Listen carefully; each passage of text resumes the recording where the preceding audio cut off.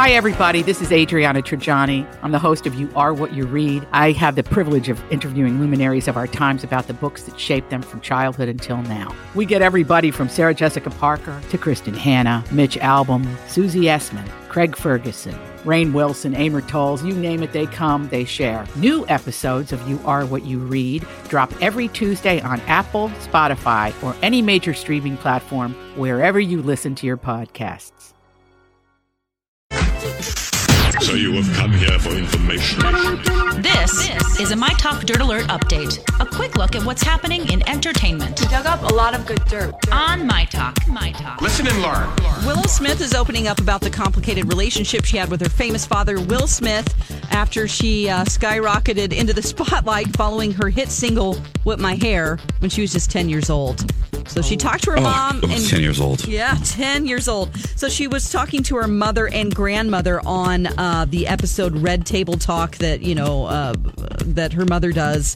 She has a Facebook. Yes, it's a Facebook TV show, basically, that Jada Pinkett Smith has. And she talked about how it took a couple of years for her to regain trust, of her not feeling like she wasn't listened to and no one cared how she felt. She actually drove herself to self-harm.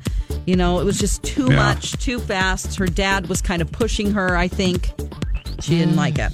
So that's, again, 10 years old. I can't believe she was that young. Oh, yes.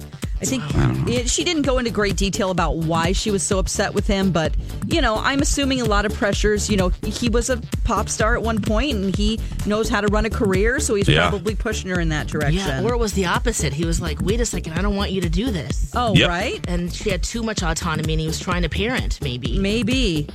All right, Katie Holmes and Jamie Foxx. You guys, they held hands. Oh, my goodness. I mean, this has been a secret relationship, the most private celebrity relationship out there.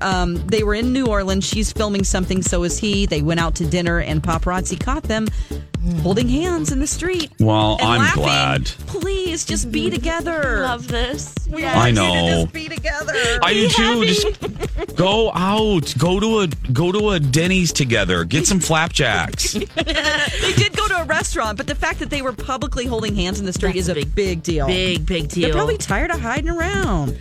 Yeah, I bet it's fun. It's like secretive. You kind of like, you do a little googly eye from across the room. But, maybe it's been years now, so maybe it's just time. It's time.